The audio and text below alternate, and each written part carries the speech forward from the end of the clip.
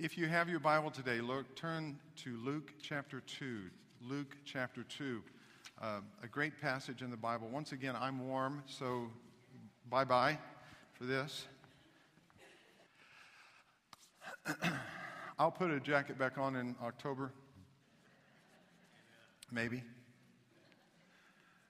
We're talking about Jesus as God, the untamed God, the God who, and in this particular case, this week we're looking at the God who leaves us speechless. When's the last time you were truly speechless? Not just astounded, not just amazed, not just overwhelmed, not just shocked, but truly speechless. I would submit that happens very, very rarely. I don't think we do it. Most of us are more likely to scream or to rant. When we get amazed, we go off. You hear us talking. Years ago, in 1984-85, Raiders of the Lost Ark came out. You remember the opening scenes of the Raiders of the Lost Ark?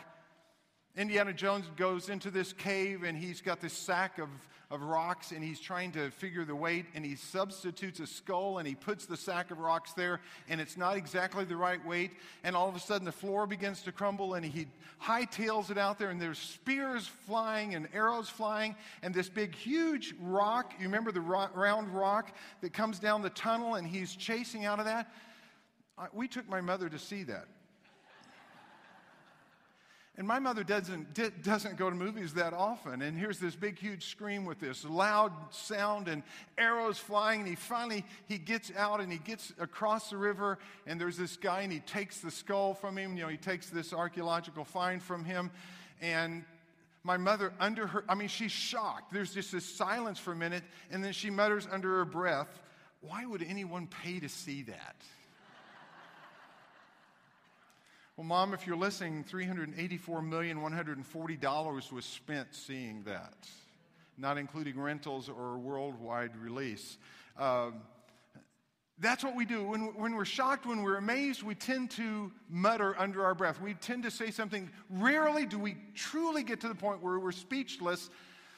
And you may not be speechless by what we see in Luke chapter 2, but we should be.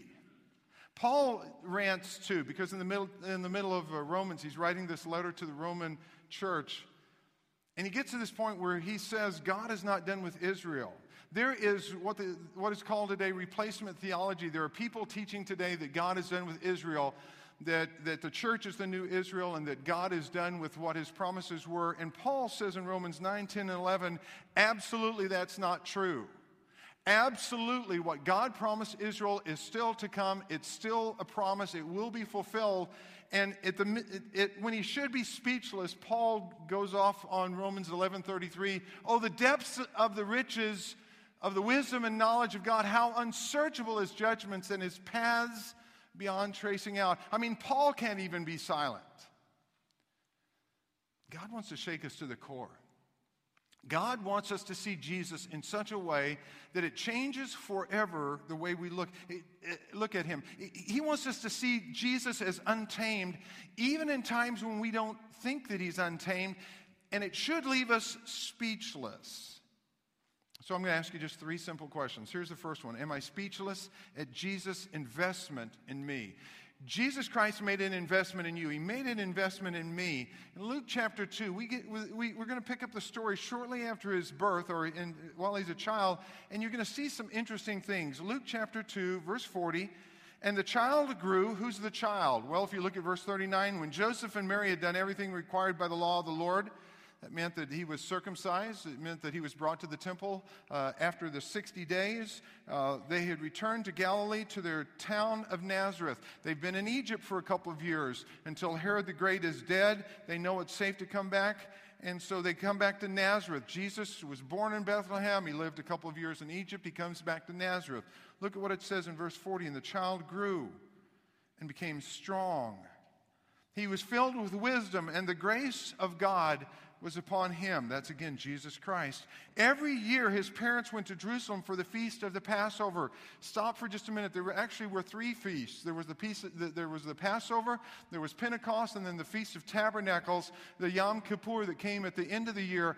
One in the spring, one in the summer, one in the fall. They should have gone for all 3, but for the poorest of the poor, those who didn't have a lot, they typically would show up once a year.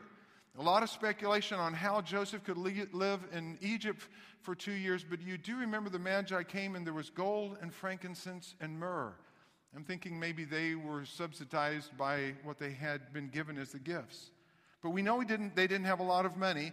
And it says every year they went up to the feast according to the custom. Look at verse 43. When the feast, that's Passover, was over, while his parents were returning home, the boy Jesus stayed behind in Jerusalem, but they were unaware of it. You think, how can that possibly be? Hey, listen, I was one of 6 children. I was left at church at least twice. Both times I called, I knew where the church phone was. My dad was a pastor, and I called on the church phone, and I said, and my dad would pick up the phone, and I'd say, Dad, come pick me up. And he'd say, who's this? I said, I'm your son, George, the 4th. Remember me? And he would turn around, and you could hear him yell, is George here? Is he playing a game on us? Is he playing a trick on us? And I'd say, Dad, I'm at church. I'll be outside waiting by the curb. It happens. The whole town is going back. All the children are riding together in the caravan. He gets lost. They think he's with the others. He's not there. They were unaware of it. Verse 44, thinking he was in their company, they traveled on for a day. At least we were only a couple miles from my house, but anyway. Then they began looking for him among their relatives and friends. When they did not find him, they went back to Jerusalem to look for him. After 3 days... Now, again, the Greek is very specific. It's after 3 days of searching. They came back. They're gone a day. They come back a day and 3 days. It appears that it was 5 days total, but at least 3 days. After 3 days, they found him in the temple courts, sitting among the teachers, listening to them and asking them questions. Let's stop here for a minute. Am I speechless at Jesus Christ's investment in me? And you say, well, I don't see an investment there. There are a lot of gaps about what we know in Jesus' life. What happened? We know quite a bit about the birth. We remember that Mary has an angel come to her. Joseph has an angel come to him. Jesus is born of a virgin, and we know that the shepherds came. We know that the Magi, the wise men came. We know that there was all of this other activity surrounding his birth. We know that there was Simeon and Anna who had prophecies. That's in Luke chapter 2. We know quite a bit about what happened clustered right around his birth in the first year or so of his birth. But then it's quiet. And the next thing we know, he's 12 years old, other than that he just grew and matured. He's 12 years old, and so there's a lot of gaps that we don't know about. And you say, I'm not speechless yet, Pastor. Well, think about this. Jesus is a 12-year-old. Jesus, what was it like when you were 12 years old? For some of you, you can't remember back that far. Acne is setting in. Your bones hurt if you're a boy. For a lot of us boys, I had Osgood slaughter. I grew so fast when I was 12 years old. When I was 13, I went into the 7th grade. I was 5'11", 175 pounds. I grew so fast in the 6th grade, I went through 6 different sizes of jeans in 1 year. I mean, it was just ridiculous how fast I grew. And so at 12 years old, he could have been experiencing that. And all of the hormones, all of the adolescence, everything that's going on in Jesus' body and in his life, all of these things are happening. What's it like for a 12-year-old who spoke creation into being to experience those things? You say, what do you mean? Genesis 1:3 says that as the Lord spoke, things happened. In all of the creation account, and God said, and there was. And God said, let there be light, and light was.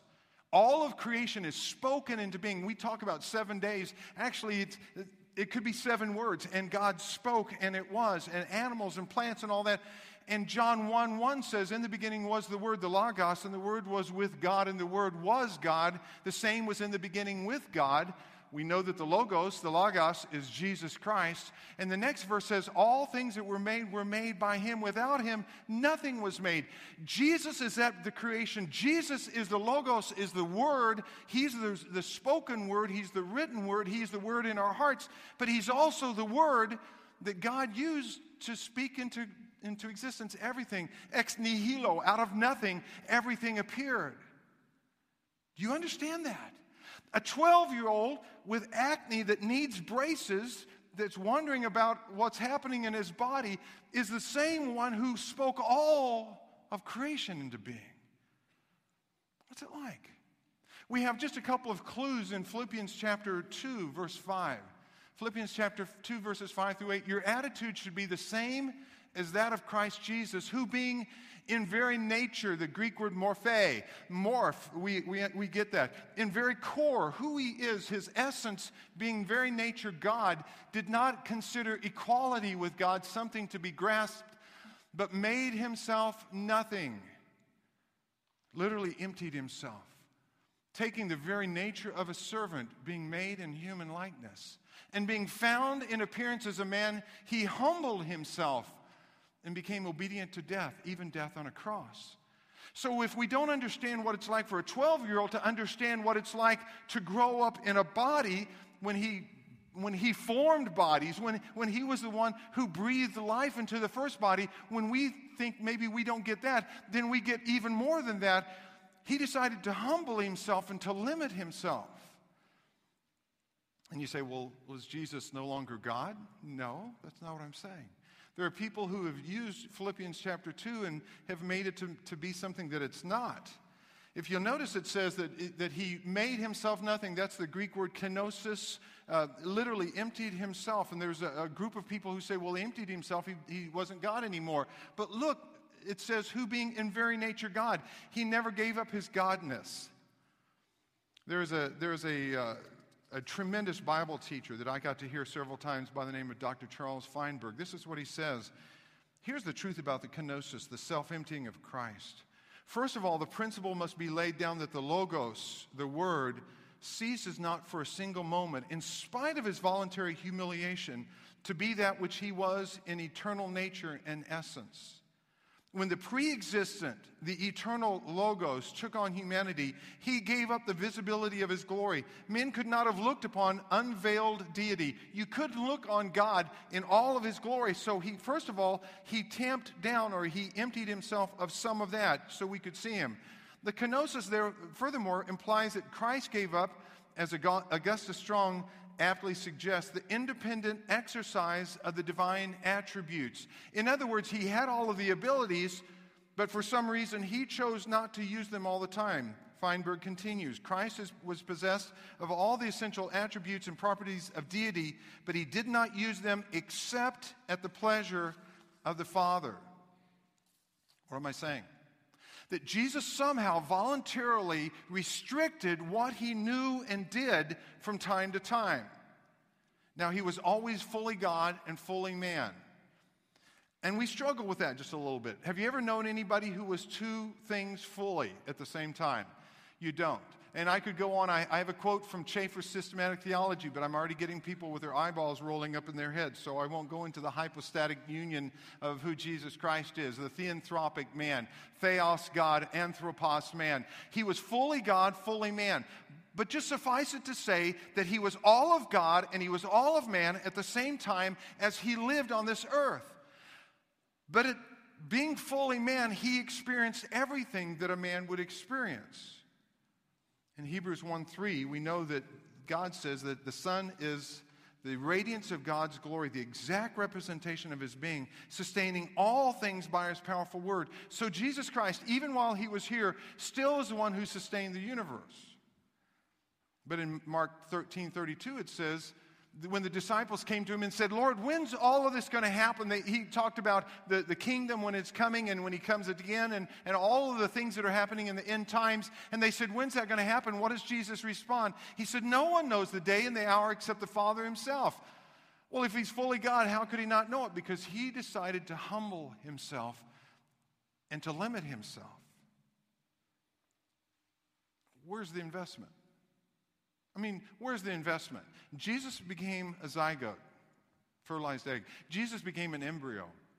Jesus was a fetus. Jesus was a baby. Jesus was a 2-year-old toddler that would fall and scrape his knees. Jesus was a child that had to have baby teeth and permanent teeth. Jesus was a young man who was ridiculed by his peers. Jesus was a baby and a toddler and a boy. Jesus was a 12-year-old. Jesus could get lost in the crowd. Jesus could get left behind by his parents. Jesus could get tired and get hungry. Jesus could die. How much have you invested? How many of your parents here are grandparents? How many of your grandparents, first of all? Okay, you had to be a parent first. Some of you were slow getting your hand up. I'm just reminding you, okay? If I could have figured out how to be a grandparent first, I would have done that. That's too cool to be a grandparent. But you got to be a parent first, okay? So you're a parent, okay? Have you invested any time in that child? And somebody going, time? Forget time. Let's talk money here. Let's talk. I read that it used to cost $186,000 to raise a child. Now that's up to over $250,000. I'm thinking that's just to get them through nursery school anymore. It's just crazy.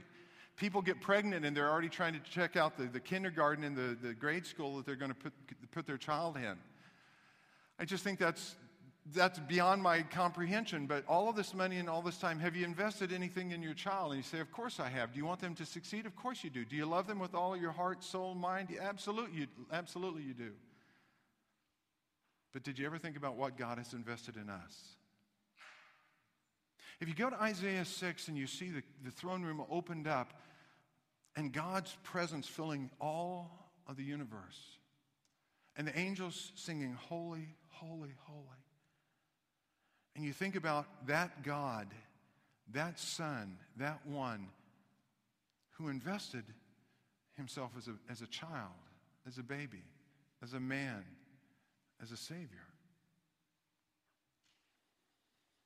It's a rare glimpse of what we have for Jesus. And if you've ever invested yourself in that child, can you imagine, have you ever lost a child? We lost one of our kids, Jonathan, our youngest son. We were out at this big event in Amarillo, Texas. I think it was on Memorial Day weekend. And I mean, it was huge. There were thousands and thousands of people here at this thing. And, we were trying to hang on to him, and I had to go to work, and Kathy said, you go ahead and go to work, and I'll be here with the kids. And then I get this call, and Jonathan's missing. We don't know where he is. And it was this long period of time. I mean, it was minutes. It was maybe even a couple of hours before we found out where he was. Turned out that he wanted to go play on the swing sets and the playground equipment, and he had told his mom he wanted to do that, but she said, no, you're not going. And so he just snuck out and went anyway. He didn't sit very well for a little while. And we were terrified. But how about if you lose God's son? 12-year-old. 3 days? Are you kidding me? Am I speechless at Jesus' investment? When I really think about it, I'm dumbfounded. Number 2, am I speechless at Jesus' understanding of me? Go back to Luke chapter 2, verse 47. Everyone who heard him, where was he again? He was in the temple, sitting among the teachers, listening to them and asking them. All the focus in verse 46 is on what Jesus was learning and listening and asking questions. And suddenly the focus changes in verse 47. Everyone who heard him was amazed at his understanding and his answers. When his parents saw him, they were astonished. And the verbiage just keeps ramping up. His mother said to him, "Son, why have you treated us like this? Your father and I have been anxiously searching for you." Well, you know this story. And Jesus looks up at him, verse 49. "Why were you searching for me?" he asked. "Didn't you know I had to be in my Father's house?" Play on words. Mary's talking about Joseph. Jesus is talking about Yahweh. He's talking about Elohim. He's talking about God the Father. "Why were you searching for me? If you missed me and you knew I was in Jerusalem, where else would I be?"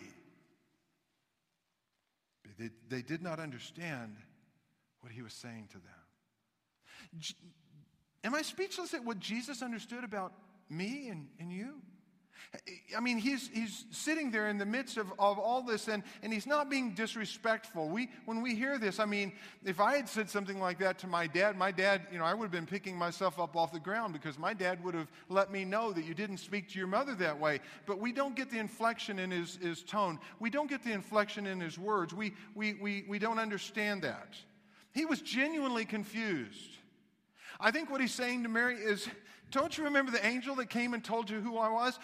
Joseph, don't you remember the angel? Do you guys remember the Magi and all those gifts? They bowed down, and you told me the story. They bowed down in front of me and worshiped me as the king. Do you remember the shepherds who came and the sky exploded with the angels? Do you understand who I am? Have you forgotten in 12 years? Have you forgotten who I am?" I don't think he's disrespectful. I think he's incredulous. I think he can't he can't fathom why they were looking for 3 days. He's saying, don't you understand? God sent me here for a purpose. And part of my purpose is to not only listen to the teachers and ask them questions, but it's to help them. It says, those who heard Jesus were amazed. The little word amazed there is existanto. Existanto is a Greek word.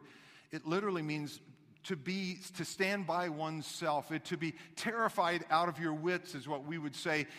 Literally, we could translate that. Those who heard were speechless. They didn't know what to say. They needed to step out of themselves because they didn't know what to do. And the Greek word order here, again, we don't get this. We would feel like we're Yoda in Star Wars because he always got word order wrong. But in the Greek word order, it would be amazed is the first word. So amazed everyone who heard him at his understanding and his answers. Amazed were everyone. And it just doesn't make sense in English, but they do that to emphasize that amazed is the focus of this sentence. Amazed is the focus of this paragraph. Amazed is the focus of his parents. They came in and everyone was astounded. Luke, according to Chuck Swindoll, Luke used every literary device available to indicate how shocking this was. Quote, he used the most theologically loaded term available. In the Greek translation of the Old Testament, we know that that's the Septuagint, but in the Greek translation of the Old Testament, existanto is reserved for only when God manifested himself. When God appears to Adam or to Abraham. When God appears to Gideon. When God appears, everybody who sees God is existanto. They are amazed, speechless. And just like Isaiah fell before the Lord and he didn't know how to speak, and in Revelation, when John sees Jesus, he falls down as if he's dead before the Lord. When they realized who Jesus was and the extent of his understanding, they're existanto. What did Jesus understand? Well, I wanted to know what the toughest things were to understand, so I did what any brilliant person should do. I Googled it. According to Google, the hardest subjects to understand are theoretical quantum mechanics, advanced thermodynamics, and monetary economics. Obviously, the people in Washington should Google this and figure out that they have not figured out monetary economics. My favorite response on Google, just have to throw this one in. One man wrote, the hardest thing for me to understand in college was getting to class and finishing the school. I never did the first, so I never achieved the second. He didn't get to class. The hardest thing to understand. That's not hard to understand. It's just called lazy. Get out of bed and go to class. Here's what's amazing. Jesus understood theoretical quantum mechanics because he devised them. Jesus understood advanced thermodynamics and monetary economics because he is the one who created them. Jesus understood all about all of creation, all of eternity. We can't grasp eternity. Jesus understood everything about people and relationships and family dynamics. Jesus understood everything about everything. Whether he told everybody everything that he knew. I mean, if it had been me, I would have gone around talking about the string theory in physics. I mean, I would have been talking about, applied calculus. I would have been doing all these things, but Jesus didn't do that. He didn't have to do it. He had all of that. He's omniscient. He knew all things. We get just glimpses of that. When the chief priests and the Pharisees send guards to arrest Jesus, the guards return without him. They were asked, why didn't you bring him in? There's two verses here. I think there's John 7:15. Here's the first one. The Jews were amazed and asked, how did this man get such learning without having studied? Earlier in the chapter, before the guards are sent out, they can't understand how Jesus knew so much. He'd never been taken formal training. This guy's a carpenter. He's never been to rabbinical school. He knew everything a rabbi should know and so much more. And then I think there's a second one.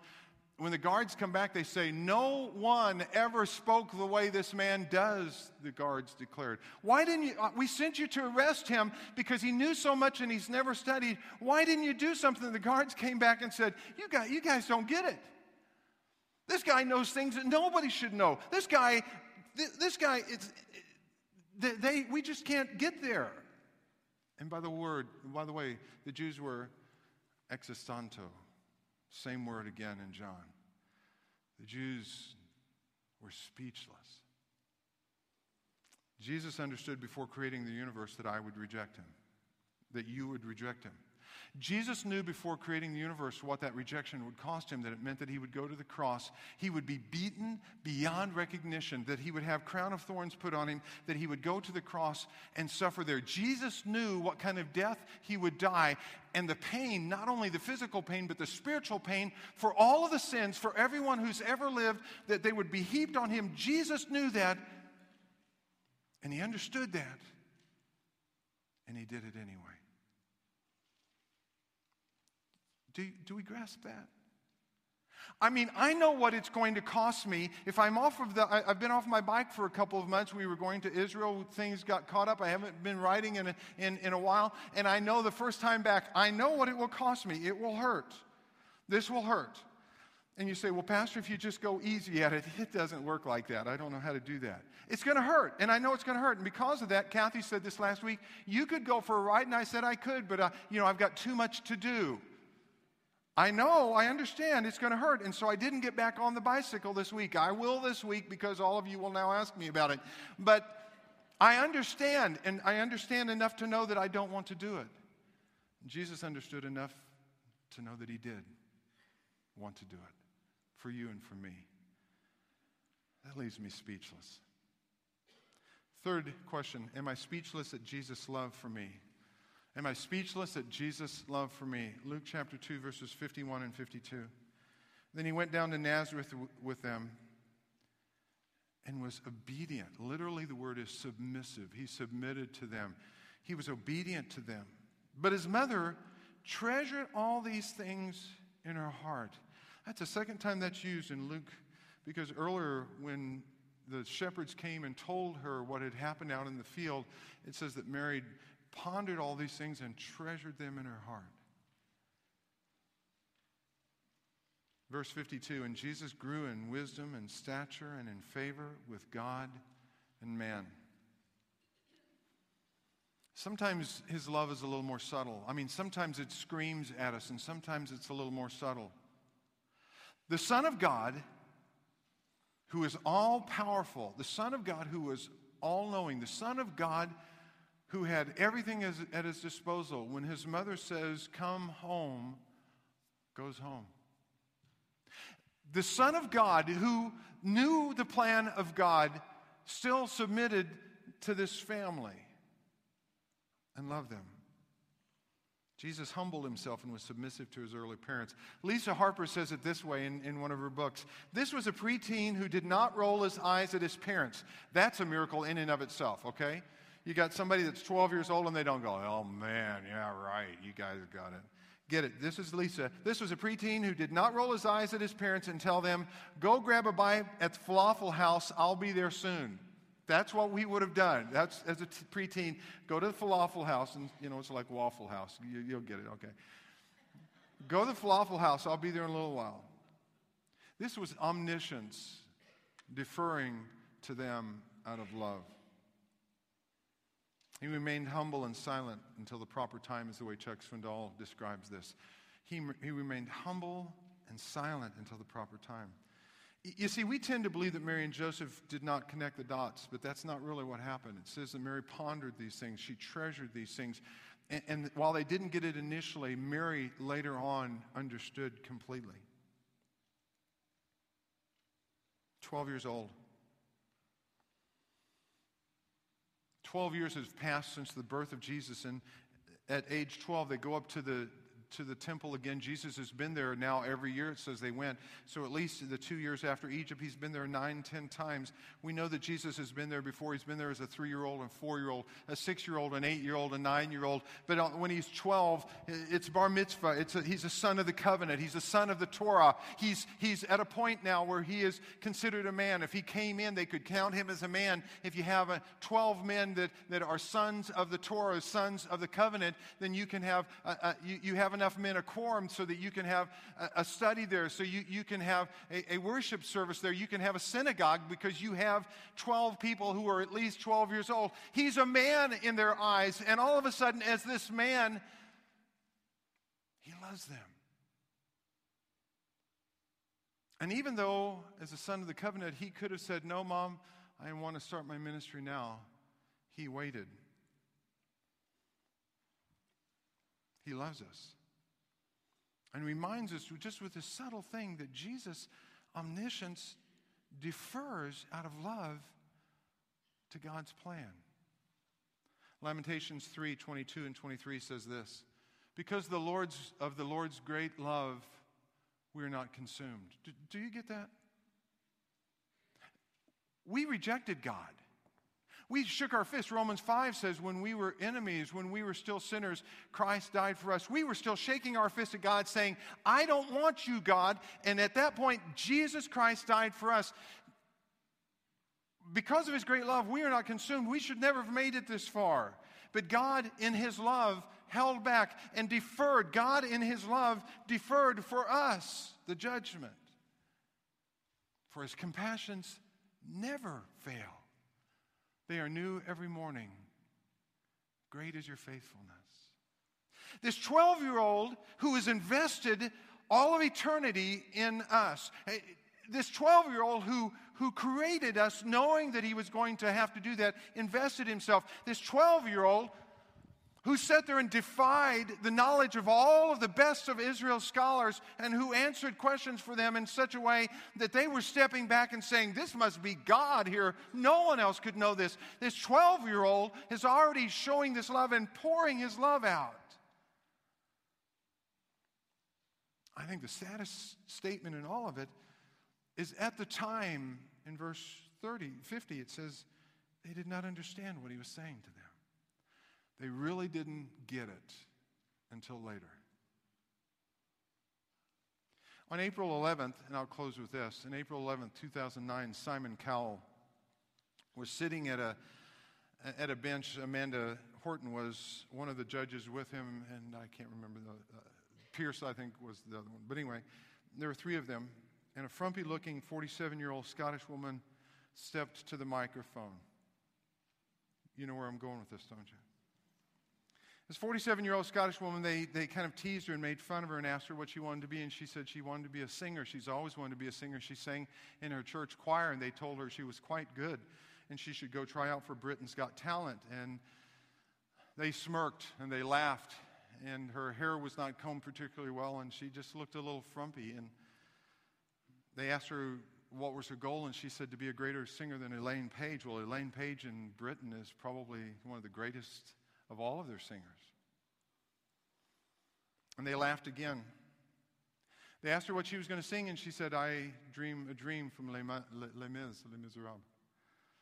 They laughed again. And she began to sing. Susan Boyle blew them away. I love to see Simon Cowell when he is absolutely astounded. His jaw dropped. He looked even stupider than he usually does. I'm a big fan, you can tell.